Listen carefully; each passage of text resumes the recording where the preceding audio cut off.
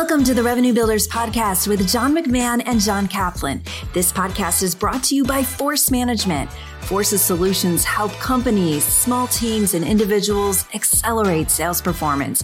Be sure to check out their online platform, Ascender. Today, we revisit our conversation with Alan Chhabra, Executive Vice President of Worldwide Partners at MongoDB. We talked to Alan about what goes into finding the right partner and how you innovate those relationships to really build your channel organization. Talk to us a little bit about not only managing the diversity of partnerships, but how do you actually prioritize who you're going to go after first, second, third? Can you give the audience a little glimpse of that? Well, I think it's a great question. When I joined back in 2015, we had a great product with great customer adoption, but we were figuring out how to go to market and how to sell our software at high volume to end customers. And I think our executive team at the time was smart, where for a database company, you really need people around the product set to be able to sell at scale. I mean, look at what Oracle did in the 90s. They didn't sell by themselves. They had Accenture really behind them, which helped them accelerate. So we invested in partnerships early, but we had to John's point, start from the ground up. Because at the time, we really didn't have any partnerships that were working. What my strategy has always been is to put a sales lens on what types of partnerships we go after. Being someone that's come from sales, I've also come from services and pre-sales. I've kind of put that lens in two vectors. First vector is, does the customer care about the partnership we're about to sign? Okay. Mm-hmm.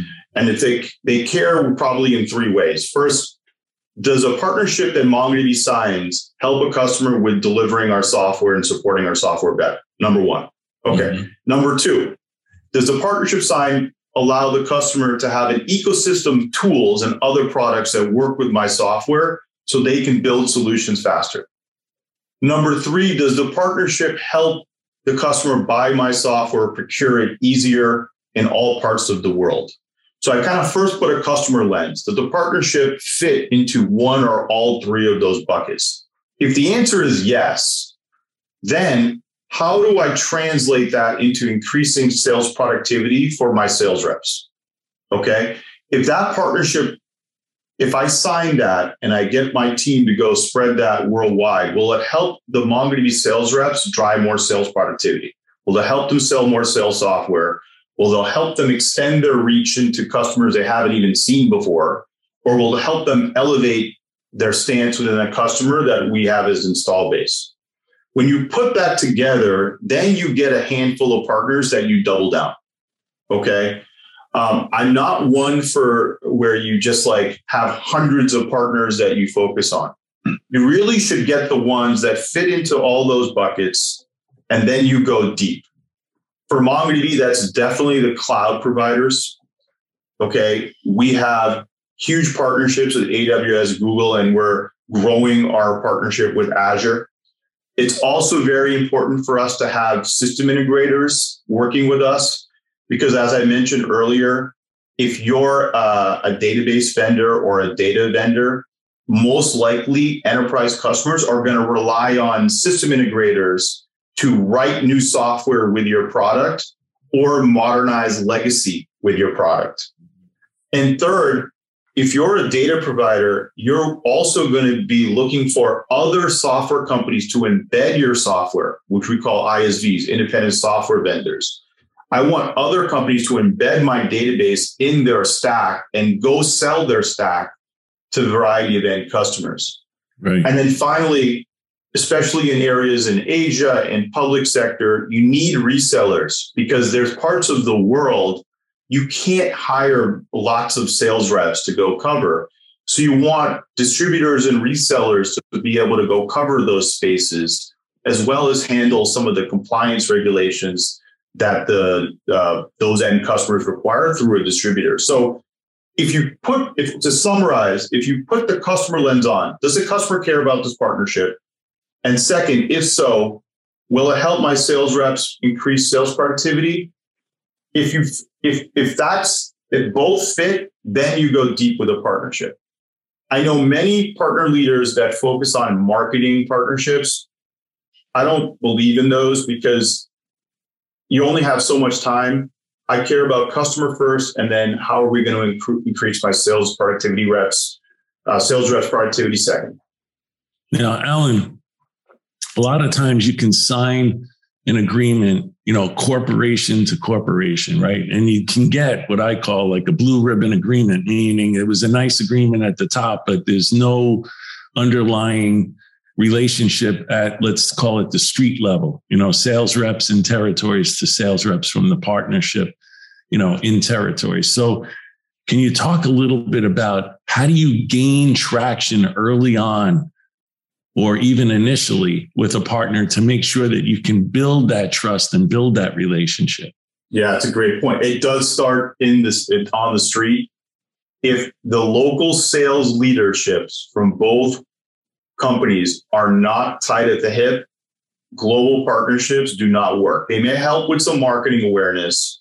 They may get people excited on LinkedIn, but if there's no real tied at the hip in the geos, it doesn't work. Now, in order to do that, you can't just be like, well, hey, John and Joe, you guys should go meet for coffee and talk about the partnership. You need to find out what's in it for each of them.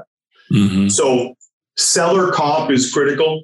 Do both sales teams get paid on the mutual solution? That's something I always think about. Second, I want the other side of my partnership to want working with MongoDB badly. So what can I do to convince them to want to call my local sales rep and say we should engage? So let's talk about a cloud provider. A cloud provider's sales rep has to drive consumption of their clouds. They would go to a bank, try to convince that bank to migrate many applications that are on-premise to the cloud.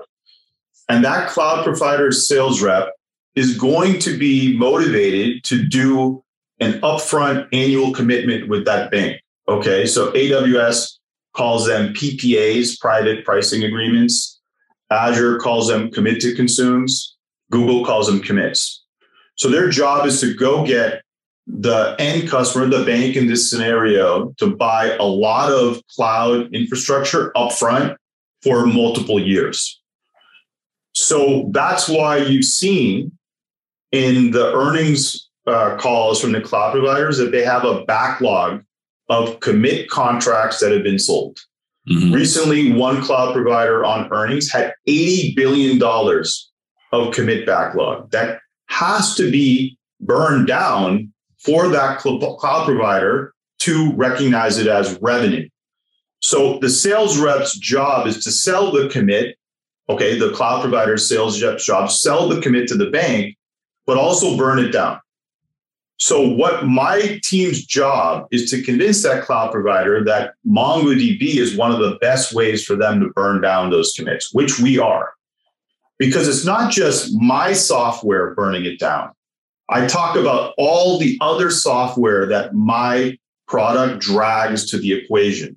Yeah. So I've convinced my team to go speak to these sellers at the cloud providers that for every dollar you bring in MongoDB into your account, there's 7 to 10x more of other services that you can sell to drive down that commit. So when you have a talk track like that with the partners, sellers, and both sales teams have the right sales compensation models, then these things work in the field. If those aren't aligned, they become corporate partnerships. And to your point, John, they don't stick. Yeah. And at the end of the day, Alan, it's really once both, your sales rep and the partner sales rep close a deal and put commission money in their pockets, that's when trust is established. And then you can build and maintain a long-term relationship. Otherwise, it just doesn't happen. And then we celebrate the win, and we celebrate it at scale. And better than anyone, sales reps like to talk to each other, both good and bad. And if a sales reps from the Mongo side does a great win because the cloud provider This partner rep helped us. Sales rep helped us. She's going to tell other sales reps, and we're going to promote that win wire across both companies to drive it at scale. Eventually, you hit a critical mass where it becomes second nature for both companies. But in the early days, you got to get those wins quickly between sales reps and promote it to all the worldwide teams. And do you think that the second nature, as you described it, is based upon momentum, because more and more reps from each side are winning and getting paid commissions? It's based on 100% based on momentum and trust. Partnerships can also fail very quickly. To your point, in the street, people want to sell deals. They want to help customers. They want to put coin in their pocket, and they're going to spread the word. But their partnerships at the central level, they can be struck quickly, but they also can be destroyed quickly. So what do you think is the biggest things that start to destroy trust? So back to trust. For example, compensation models can be changed. For example, competitive products can be focused on. So it's important that while you're having the teams in the field work closely together with momentum, that centrally you are looking after the partnership to make sure there aren't changes made that will stall the partnership. And those usually tie to compensation, competitive products, lack of focus, or you spread yourself too thin. Maybe centrally you're working on too many partnerships and you don't have time to double down on the ones that are working. Right. So then let's talk about how once you gain traction initially, you're starting to get some wins. Then on the opposite side, how do you think you can turbocharge a relationship? Well, let's talk about the SI partners for a second. Okay. All right. Yeah. So SI partners care a little bit about, with the cloud partners, they care about the attach of what my product will bring them and burning down their backlog. SI partners care about something a little bit different. They care about selling services, consulting, that are extremely strategic for the CXOs of their end customers and are high margin.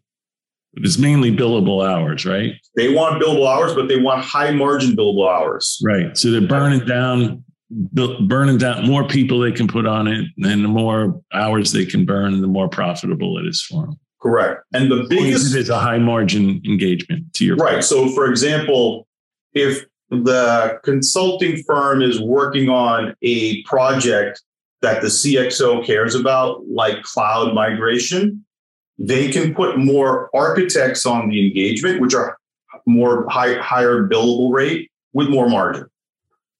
If they work on like outsourcing projects that CXOs don't care about, they're considered commodity. So the big consulting firms want high margin projects. Cloud migration is still the biggest kind of SI projects that are going on. So to turbocharge a partnership with an SI, you need to go help them with that journey. Mm-hmm. So what we did at MongoDB is we came up with a certification program where within 20 hours, we can train an SI architect to become a leader in cloud migration with one caveat. We teach the SI architects how to modernize the customer's estate as they move to the cloud and not just migrate, or what we call a lift and shift. Right. So we came up with an innovative program that the SI architects will want to get certified because it helps them with a career to turbocharge partnerships with the likes of Accenture and TCS and Infosys. So there's ways that companies like MongoDB can get big with SIs if we help them with the cloud migration journey and come up with ways where their architects want to lead with your product through certification, because it's going to help them become more billable. In our full episode, Alan also talks about managing channel conflict. Find the link to it in the show notes. Thanks for listening. Make it a great week.